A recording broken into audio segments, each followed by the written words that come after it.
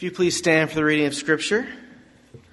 Today we'll be reading out of 1 Thessalonians chapter 5, verses 12 through 24. Today Pastor Chris will be teaching out of this passage, talking about the standing orders of the gospel. If you need a Bible, there should be a pew Bible in front of you. You can open that up to page 1174. Once again, follow along with me as I read 1 Thessalonians 5, 12 through 24. We ask you, brothers, to respect those who labor among you and are over you in the Lord and admonish you, and to esteem them very highly in love because of their work. Be at peace among yourselves. And we urge you, brothers, admonish the idle, encourage the faint-hearted, help the weak, be patient with all of them. See that no one repays anyone evil for evil, but always seek to do good to one another and to everyone. Rejoice always, pray without ceasing, give thanks in all circumstances, for this is the will of God in Christ Jesus for you. Do not quench the Spirit, do not despise prophecies, but test everything. Hold fast what is good, abstain from every form of evil. Now may the God of peace himself sanctify you completely, and may your whole spirit and soul and body be kept blameless at the coming of our Lord Jesus Christ. He who calls you is faithful, he will surely do it. Let's pray. Lord, we come to you today and thank you for another year, another chance to serve you and follow you steadfastly, God. I pray that you would help us and guide us in this next year. I also pray for Pastor Chris as he leads and speaks to us today, that you would have the Spirit work in us today. Thank you for your Son and his sacrifice for us. In your name, amen.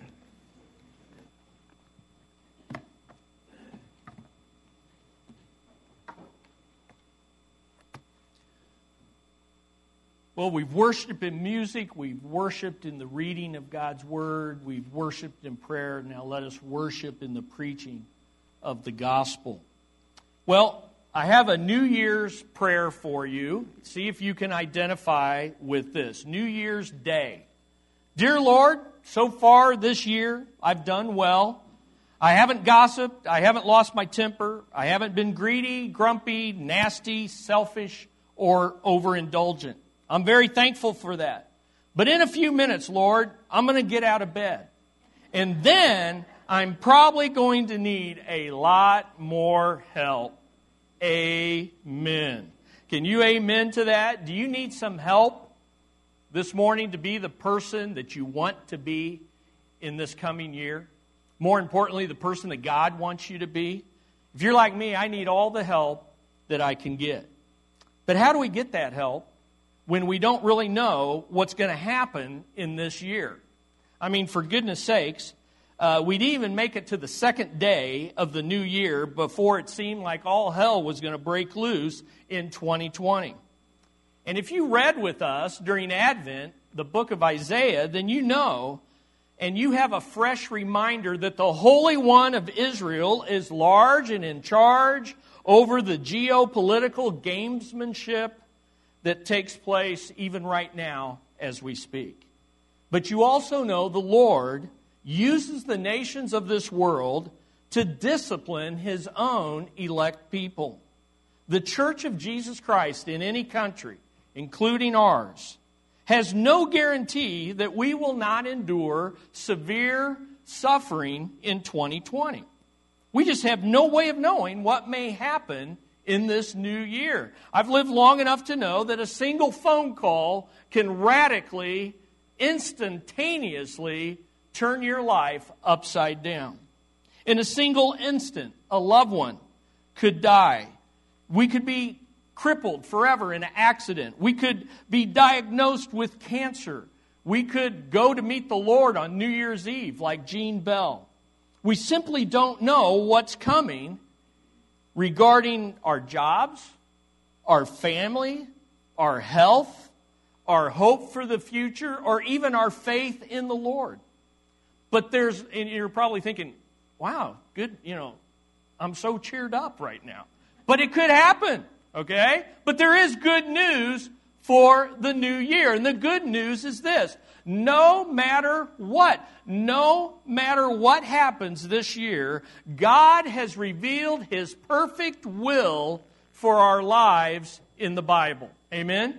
He has revealed His perfect will for us in the Bible. Look again at those 3 verses, 1 Thessalonians 5. Look in your Bibles, 16, 17, and 18. Rejoice always. Pray without ceasing. Give thanks in all circumstances. For this is the will of God in Christ Jesus for you. Now let me give you a little background of this book, 1 Thessalonians. We're starting at the end of it. This is one of the Apostle Paul's earliest letters he ever wrote. It's a letter to a church he planted in Thessalonica, Greece. You can read about it in Acts 17. And it was on his second missionary journey. And the Thessalonian believers were brand new Christians who were seeking to follow Christ in a hostile environment with intense persecution from those who rejected Jesus as Lord and Savior. Just like us, the Thessalonians did not know what the future would bring. They knew the Lord would come and capture and rapture them up, but they didn't know how that would happen, when that would happen exactly, how it would happen. They weren't sure how to live in this hostile environment until that happened. And so God's Holy Spirit led Paul to write them this letter to encourage them to live for the Lord no matter what. And that's especially true in verses 12 through 24. Excuse me. Some Bible students consider this whole section to be basic teaching for new believers. Others think that this was intended to be memorized. Now, what a great thing to consider doing at the beginning of this new year, memorizing a section of Scripture like this.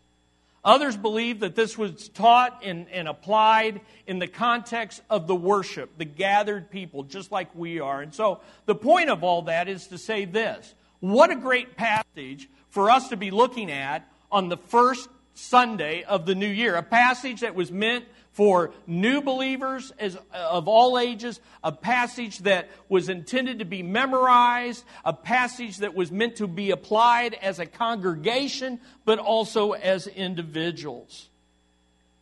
Now, the focus in these 3 verses is our relationship with God no matter what. Writing over 100 years ago, Professor James Denney of Scotland called these 3 commands the standing orders of the gospel. And here's what he said: the 3 precepts of these 3 verses may be called the standing orders of the Christian church. However various the circumstances in which Christians may find themselves, the duties here prescribed are always binding upon them. We are to rejoice always, to pray without ceasing, and in everything to give thanks. We may live in peaceful or in troubled times. We may be encompassed with friends or beset by foes. We may see the path we have chosen for ourselves open easily before us, or find our inclination thwarted at every step. But we must always have the music of the gospel in our hearts in its own proper key. The music of the gospel in our hearts. These are the standing orders of the gospel. And these 3 commands in verses 16, 17, and 18 are commands that are true no matter what. They're all in the present tense. You could literally translate these: continually rejoice, continually pray, continually give thanks, or even better, repeatedly. Keep on doing it. Do it, and then do it again, and then do it again. And yet, that's the challenge, isn't it? After all, we would have no problem if Paul had written, rejoice sometimes. Pray occasionally. Oh, I got that down. Give thanks when you feel like it. You see, we could relate to that, but God specifically said, put these modifiers before the verbs. Always, without ceasing, in all circumstances. God made sure they came before. At all times, rejoice.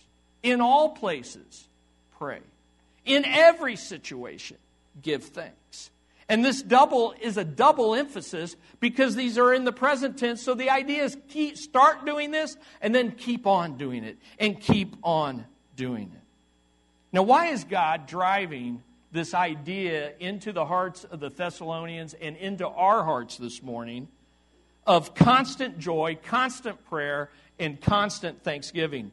It's because the real impact of the gospel is seen when we don't feel joyful, when we don't feel like praying, when we don't see a reason for giving thanks. You see, that's when we discover if our Christianity is real or is it a superficial counterfeit. You see, anyone can occasionally be joyful. Anyone can occasionally throw up a prayer in time of crisis. Anyone can be thankful when the road is smooth. But it's at all times, in all circumstances. That's where the grace of the gospel manifests itself, not only in our lives, but to the people around us, to the people that we work with, to our unsaved family members, to people that are struggling for an answer and for hope. They want to see in our lives the difference that the gospel makes in the hardest of times. When Christ enters our lives, He changes us from the inside out. And we both have the power and the desire to rejoice, to pray, to give thanks, even in the worst moments of our lives. So I ask you this morning, do you have that kind of power in your life this morning? Do you have that kind of desire? I'm not asking if you do it perfectly. I'm not asking if you do it faultlessly. I'm asking, do you have that desire and that power within you? Does it bubble up within you?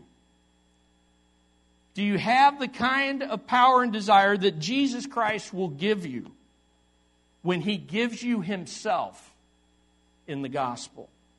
You see, the real impact of the gospel will be seen when we don't feel joyful, when we don't feel like praying, when we don't see any reason to be thankful. So let's look at each of these short commands, and let's understand by the grace of God that these are standing orders. They're always in play, no matter what. And so, regardless of what happens in 2020, let's look at these commands. First of all, always rejoice. Always rejoice. Always be joyful. I like how the King James says it, rejoice evermore. I mean, that's just majestic. Rejoice evermore. Or the Message paraphrases, be cheerful no matter what. Now, this is the shortest verse in all the Bible. I know we often think that Jesus wept is the shortest verse, but in Greek, Jesus wept is 3 words. This is the shortest verse. Always rejoice. And the question becomes, how can something so short be so hard to do? Well, we need to look at what it doesn't mean and what it does mean. So let's take a look at it. What does always rejoice mean? Well, it means not faking it on the outside, but living it on the inside. So when you see rejoice always, we're not that kind of sappy, syrupy Christian and pseudo-religion where when times are hard, we just say, praise the Lord anyway, and put on a fake smile and just smile through the difficulties. That's not. We don't fake it on the outside. We live it on the inside, no matter what. According to the Apostle Paul, continual joy is one of the marks of a true believer. In Philippians 4:4, he says, rejoice in the Lord always. Again, I will say, rejoice. And this joy comes from the Holy Spirit that dwells inside the believer. In Romans 14:17, Paul says, the kingdom of God is not a matter of eating and drinking, but of righteousness and peace and joy in the Holy Spirit. Could the reason why the unsaved world doesn't have much interest or time for our Christianity is because we lack this kind of joy? that we're really no different from them. We're high on the highs, we're low in the lows, and there's just really no difference in that? Have we lost the joy of the gospel, and have we gotten so out of step with the Holy Spirit that we show so little joy in the way we live our lives that they look and say, I don't need that. I have no desire for that. Why would anyone want to listen to what we have to say? It's kind of like that old Wendy's commercial where the little old lady said, where's the beef? Well, I think the world sometimes is looking at us and saying, where's the joy? Where's the difference in your life? Is there joy in my day-to-day life? Is there joy in my relationship with my spouse? Is there joy in my parenting? Is there joy in serving the Lord and His church? Is there joy in the midst of my sorrows and my suffering? As one pastor said, I've seen enough joyless Christians that I often prefer the company of friendly unbelievers. But you might be thinking right now, okay, it sounds good, but man, it sounds impossible. And I would agree with you. It is utterly impossible for us apart from Christ. In Him, it is possible.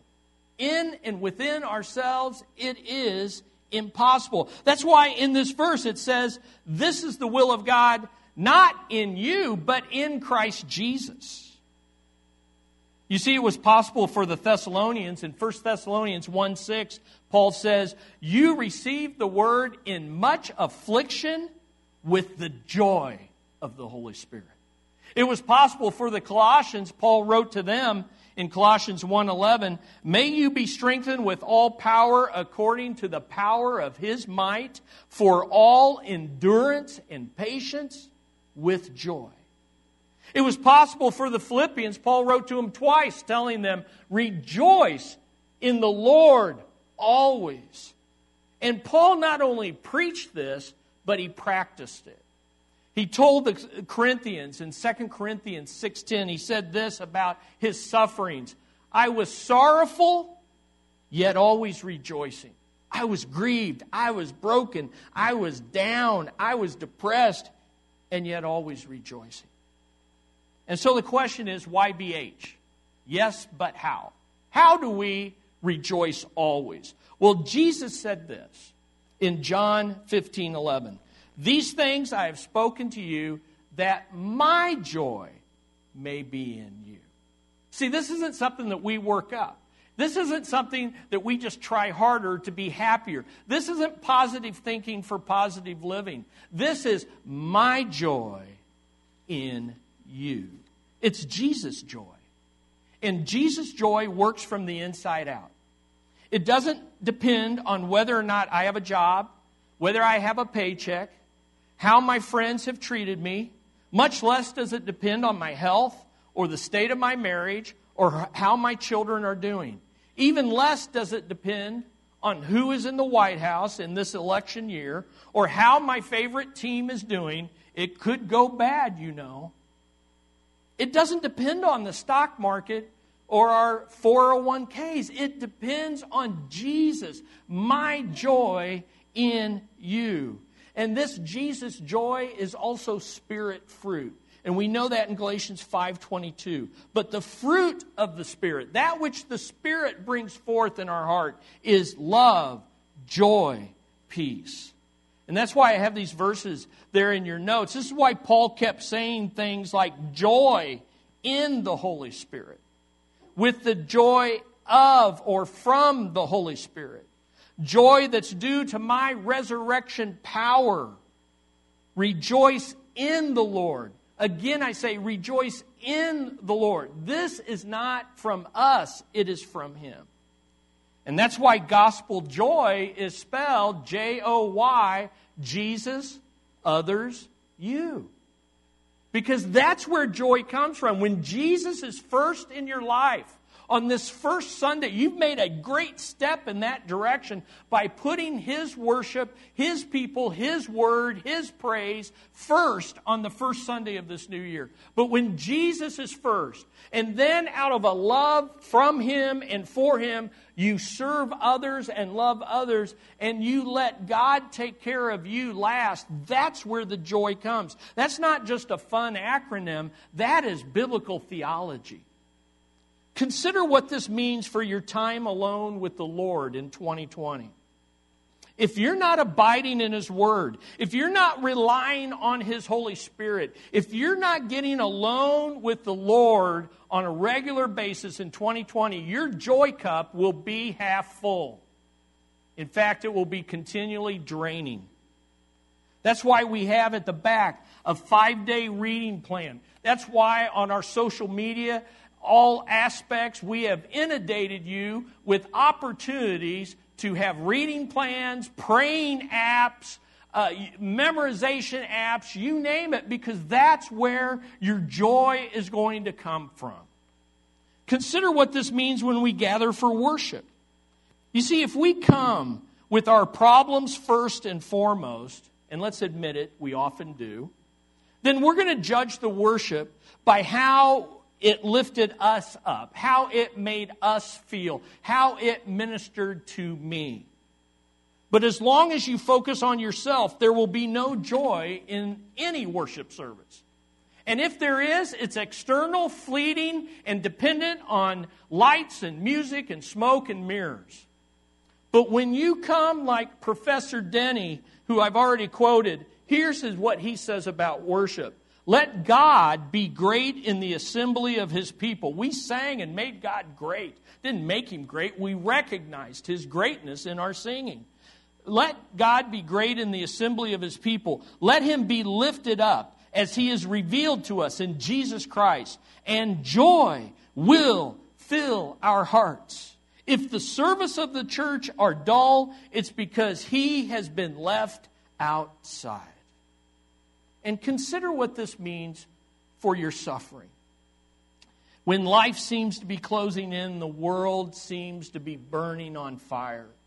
If we only had eyes to see the little things, one thing I know, that in my lowest times, in my most difficult times, it was the little beam. It was maybe a ray of beam coming through the living room, shining down, and God saying in that, I am with you.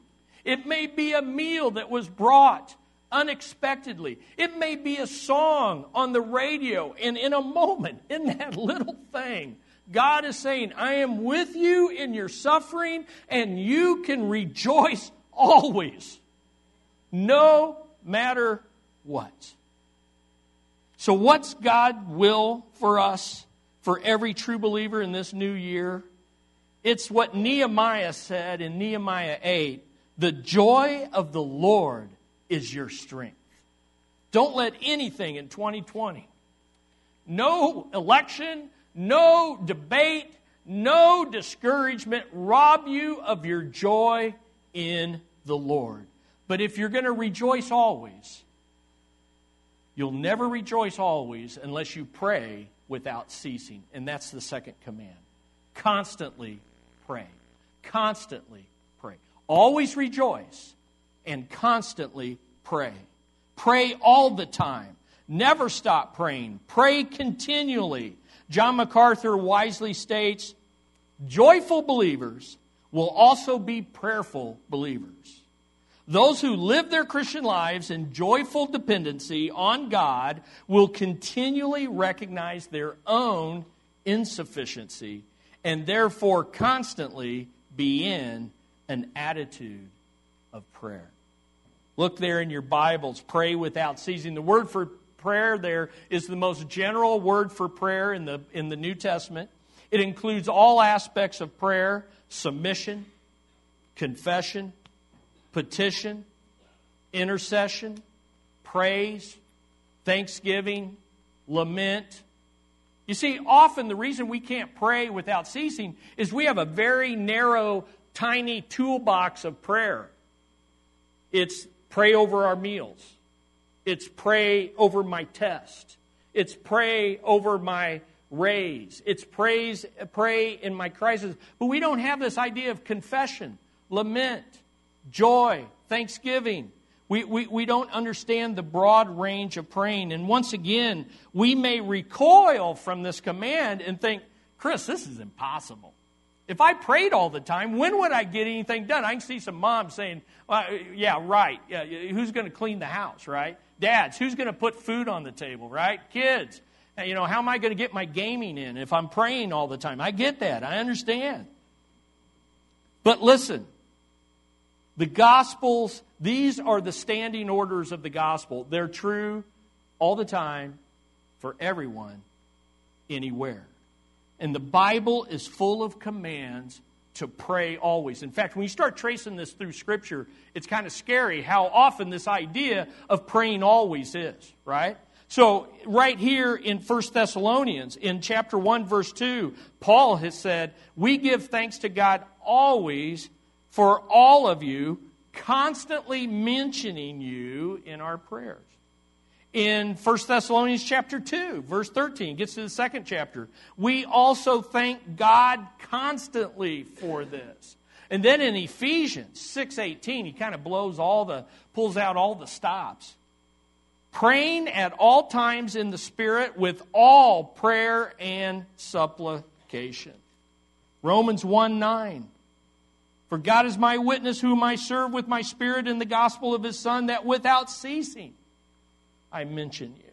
Romans 12:12. Rejoice in hope. Be patient in tribulation. Be constant, diligent, devoted in prayer.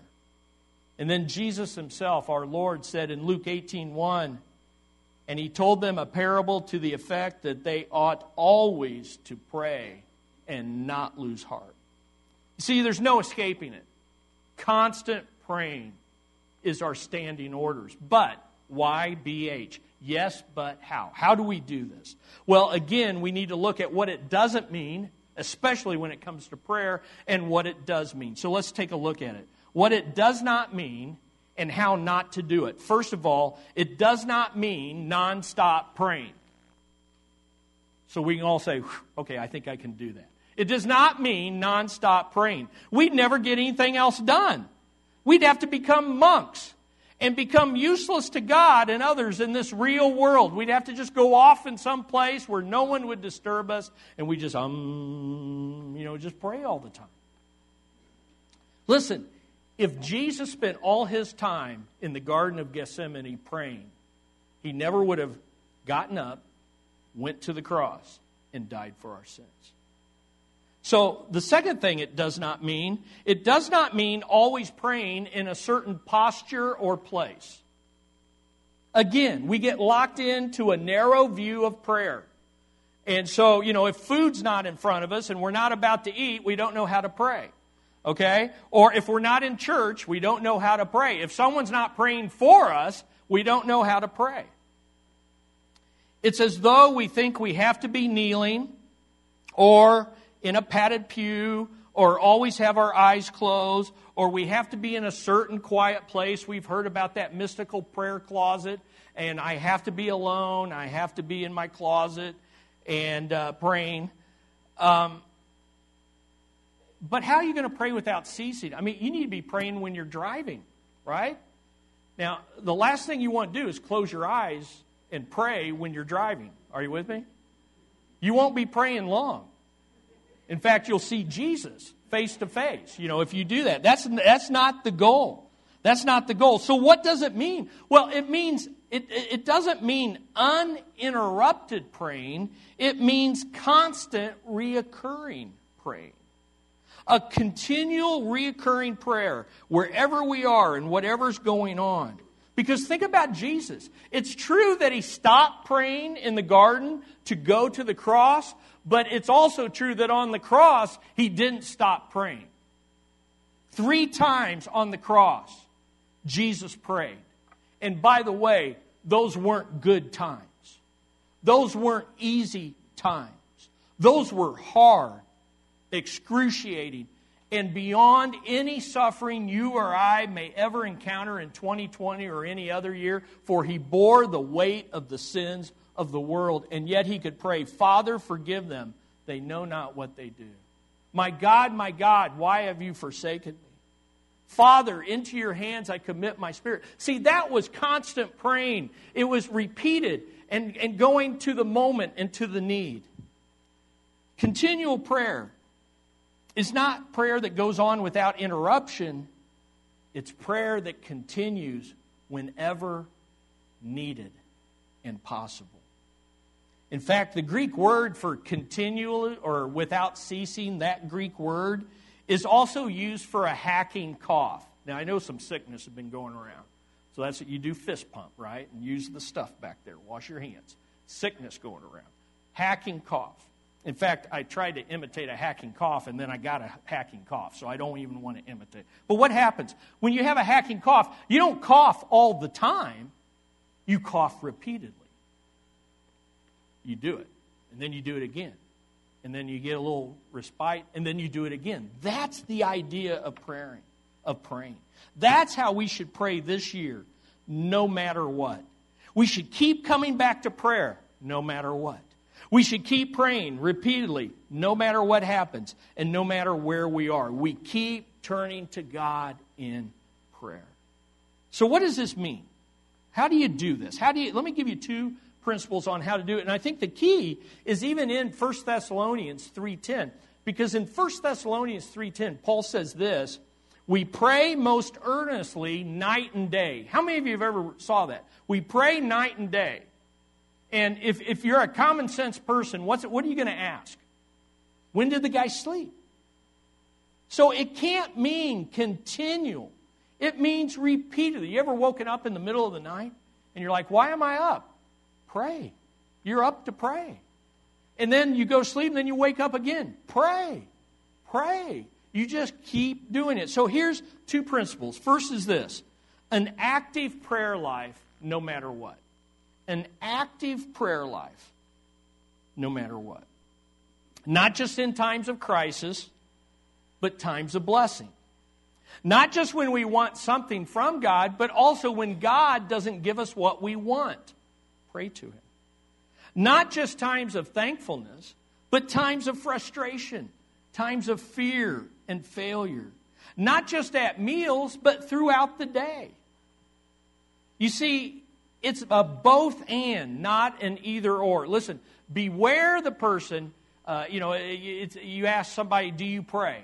And the standard answer is, I pray, because we all know to say no would be the bad answer, right? So we don't say that. But we say, I pray all the time. I'm always suspicious of anyone who prays all the time. You say, but Chris, I thought that's what you want. God, listen, if we're praying all the time and there's never a set time, I don't think we're praying all the time. And the other danger is someone who says, I always pray at 8 o'clock in the morning every day. Then the problem is, are you praying any other times during the day? So this idea of constant praying doesn't mean you don't get alone with God, you don't get in that quiet time, you don't have a set time. We need that time. Here you go. Here's a plan. It's right back there. And there's tons of them. We don't lack tools. We lack the desire. Okay? But at the same time, as we're praying constantly, we need that set time. But as that set time, it should flow over into our daily lives. So you begin with an active prayer life. But an active prayer life is an attitude change. And here's the second principle. An attitude of prayer no matter where you are. An active prayer life no matter what, and an attitude of prayer no matter where you are. You see, our default condition should be, oh God. Not like, oh God, like taking the Lord's name in vain, but, oh God. What do you think about this? Oh Father, what is your purpose in this? Oh Father, what do I need to learn? How are you trying to stretch my faith? How are you trying to grow me? What are you doing in my loved one's life? Help me to have wisdom. It's praying even when you don't know how to pray. Romans 8. It's a prayer that says, oh Lord, I don't know what to pray, but I'm here. I'm listening. I'm at your throne. You see, we should want to have an attitude of constantly wanting to hear from Him and talk to Him. You ever seen these people walk around with these phones in their ear? You know, they walk around with phones in their ears. Why do they do that? Because for whatever reason, they want to stay connected to someone all the time. They want to hear, and they want to be able to talk. Continual prayer, no matter what. Maintain an attitude where you can pray all the time, everywhere, about everything. Consciously, deliberately, repeatedly, persistently, at all times, in all places, about all things. Now, does this still sound impossible? Well, let's use the ultimate illustration. Let me ask you, do you carry a phone with you everywhere you go? How many people have a phone with them right now? How many are looking at that instead of listening to God's Word? Put your hand down. How many of you have a phone right now? How many of you take that with you everywhere you go? Yeah, right there. Now, let me ask you, why? Because you want to stay in contact with others. You want to get those notifications. You want to see the latest updates. You want to know what your friends are doing. But let me ask you, do you constantly check your social media? Are you constantly looking at it? Are you constantly looking at it? That is the illustration of what we should be doing. We need to lay aside. I'm not saying burn it. I'm not saying destroy it. I'm not saying being legalistic about it. I'm just saying your prayer life ought to be as active and involved as your smartphone usage.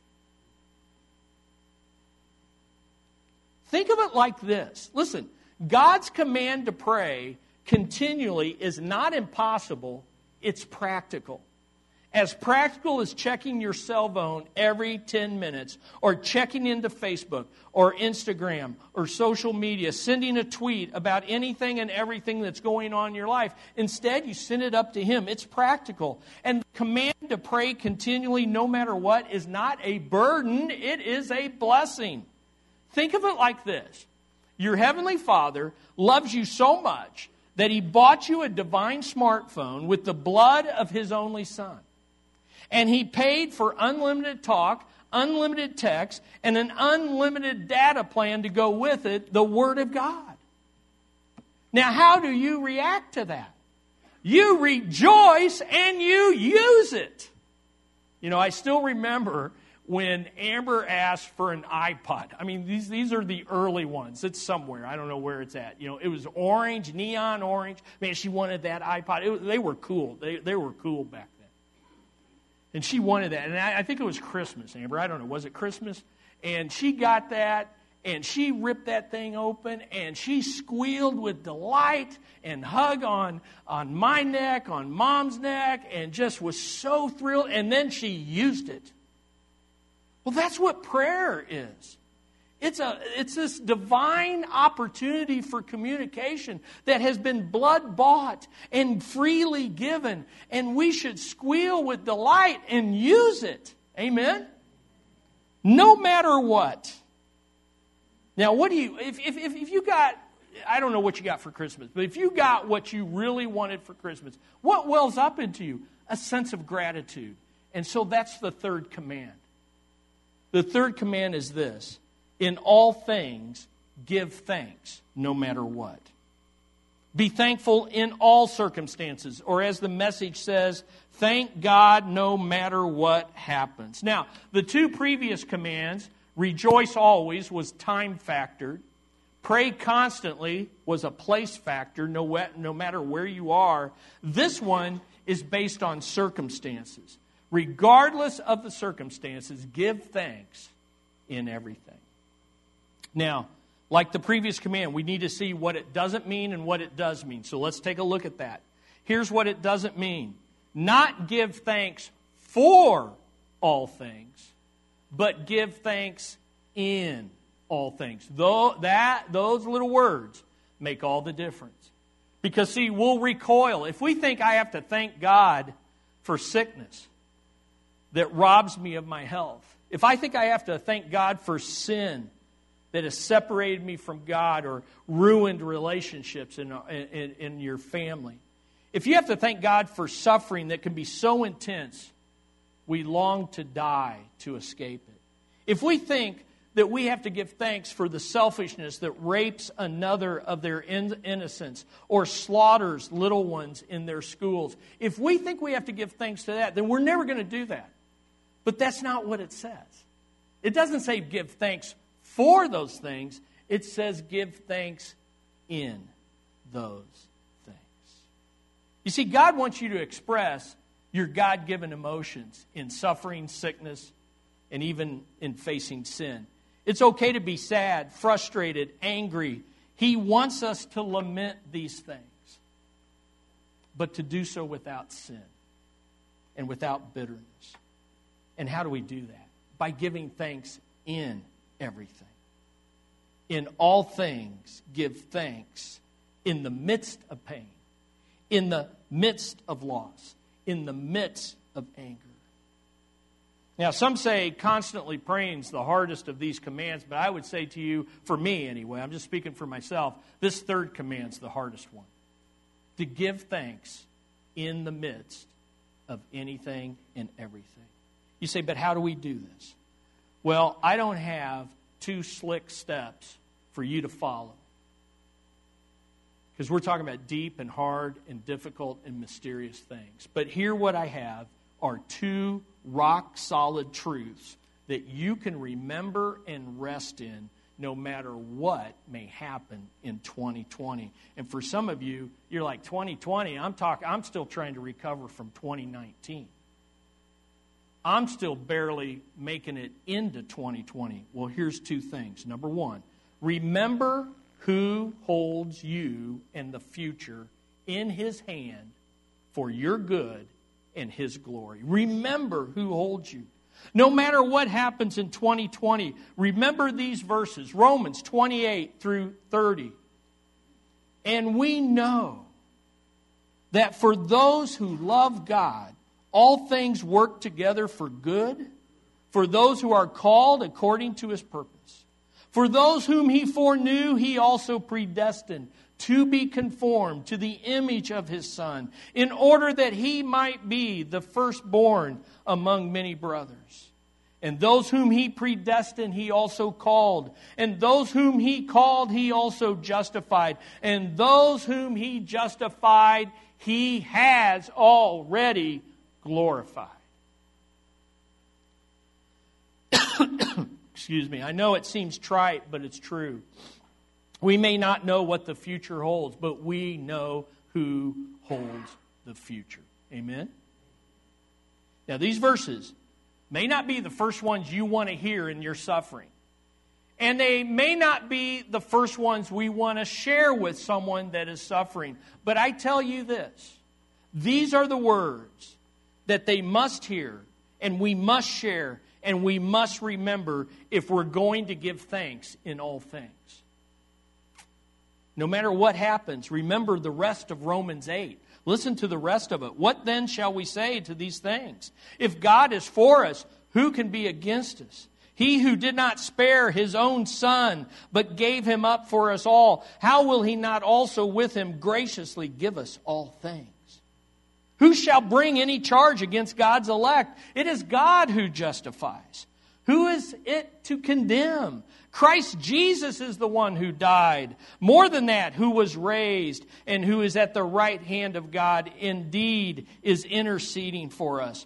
Who shall separate us from the love of Christ? Shall tribulation in 2020, distress in 2020, persecution, or famine, or nakedness, or danger, or sword? As is written, for your sake we're being killed all day long, and we are regarded as sheep for the slaughter. We can be going to our slaughter. No, in all these things we are more than conquerors through Him who loved us. For I am sure that neither death, nor life, nor angels, nor rulers, nor things present, nor things to come, nor powers, nor height, nor depth, nor anything else in all creation will be able to separate us from the love of God in Christ Jesus our Lord. Hey, no matter what happens in 2020, who is for you? God. Who did not spare His own Son for you? Will He not also give you all things that you need? Who is our judge? God has already declared us just and righteous. Who is going to condemn us as sinners? Jesus died so sinners could be forgiven and given new life. Who or what can separate us from the love of God in Christ Jesus? No one, no thing. Amen? In everything, give thanks. Now here's the second rock-solid truth, and it's this. Rest in the glorious, gracious reality that God's majestic, mysterious, merciful ways are greater than ours. Look at that. Rest in the glorious, gracious reality, gospel reality, that God's majestic, mysterious, and merciful ways are greater than ours. Listen, God says to us in Isaiah 55, "For as the heavens are higher than the earth, so my ways are higher than your ways. My thoughts are not your thoughts." Lord, this stinks. I don't see hope in this, but your ways are higher. I give thanks. I give thanks. And we say to God, Romans 11:33 through 36, "Oh, the depths of the riches and wisdom and knowledge of God. How unsearchable are your judgments. How inscrutable his ways. For who has known the mind of the Lord? Or who has given him counsel or advice? Or who has given a gift to him that he might be repaid?" God doesn't owe us, and we can't inform him of anything he doesn't know. "For from him and through him and to him are all things. To him be glory forever. Amen." Listen, no matter what happens in 2020, rest in these three glorious, gracious gospel truths. The reality of God's majesty.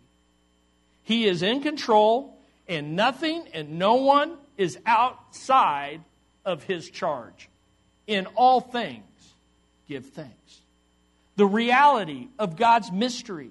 We will never be able to understand and explain God and his ways. Stop asking why and start running to who. Can I say that again? Stop asking why. Start running to who. I'm using this devotional, and by the way, this is an extra one. Come to me, and I've got a great deal for you. You can take this home. Page 4, January 4th. Here's what Paul Tripp said. "The best theology won't remove mystery from your life.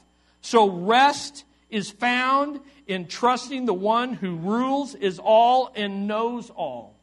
And then he goes on and he says this. "God is with you in your moments of darkness because he will never leave you. But your darkness isn't dark to him. Your mysteries aren't mysteries to him. Your surprises don't surprise him. He understands all the things that are confusing you the most. Not only are your mysteries not mysteries to him, but he is in complete charge of all that is mysterious to you and to me. In all things, give thanks." And then recognize the reality of God's mercy. Whatever he allows to enter our lives is for our good and his glory. If we're called by him to salvation, if we responded to him by faith in what he has done in Christ, then we can be sure that all will be worked for our good and his glory. In all things, give thanks. You say, what does this sound like, to give thanks in all things? Well, listen to Job, who lost it all. "Naked I came from my mother's womb, naked shall I return. The Lord gave, and the Lord has taken away. Blessed be the name of the Lord." Well, I'll conclude with this. Look again at verse 18. Look at the last phrase. "For this is the will of God in Christ Jesus for you." Listen, no matter what happens in 2020, always rejoice, constantly pray, and in all things give thanks to a merciful, majestic, mysterious God who understands what we don't understand, who gives light in our deepest darkness, and who is there with mercy and grace to see us through. So I ask you this. Are you already in Christ Jesus? Are you here this morning and you've crossed from darkness to light? You've crossed from unbelief to belief, and you know that Jesus is your Savior? Then these are your standing orders. And there's really not much more to say except to go do it. But maybe you're not yet in Christ Jesus. Maybe you're not yet sure of where you stand with God. I've been where you're at. I've been there not knowing for sure where I would go when I died. Not knowing for sure if I had a relationship with God. Not sure what all this talk about Jesus and forgiveness really meant. But I assure you that this morning you can know that. We can explain that to you. We will meet with you. We will take you step by step and show you not what we think, but what God says in His Word. You can be in Christ Jesus by faith. And here's the good news. If all this is overwhelming to you, the good news is when Jesus comes into your life, He brings you the ability to rejoice. He brings you the ability to pray. He teaches you how to pray. And He gives you the ability to be thankful. Let's bow our heads if we would. And I just want you to think about what we heard and what God is saying to us. And I want you to think, am I in Christ Jesus? And if I am, is this what characterizes my life? Joy, prayer, and thankfulness.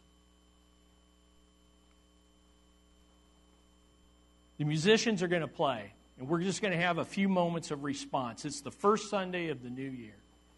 And I want you to respond to what you've heard. Not what you've heard from me, but what you heard from God's Word. What the Spirit is saying to you through His Word.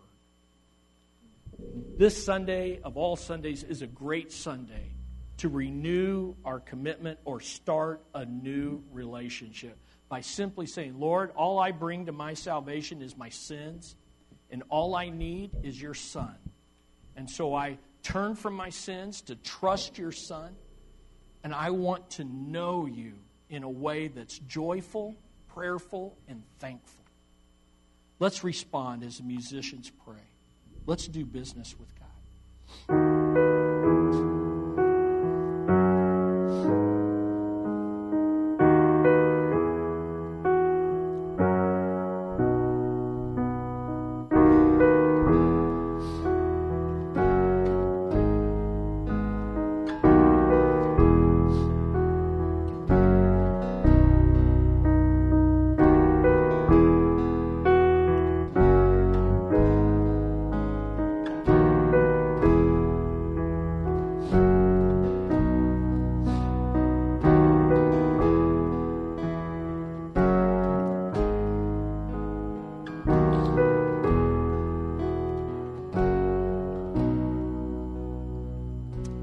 Lord Jesus, without your help, we will never live this way. Forgive us for complaining when we should be rejoicing. Teach us to pray continuously. You have given us so much. Give us one more thing, a grateful heart in your Son, Jesus Christ. I'd like to read over us this benediction at the end of this chapter. Hear this and receive it for this coming year. Now may the God of peace Himself sanctify you completely, and may your whole spirit and soul and body be kept blameless at the coming of our Lord Jesus Christ. He who calls you is faithful. He will surely do it. And all God's people said, amen. Hey, we're going to take our offering, and then we're going to stand and sing together to this great God.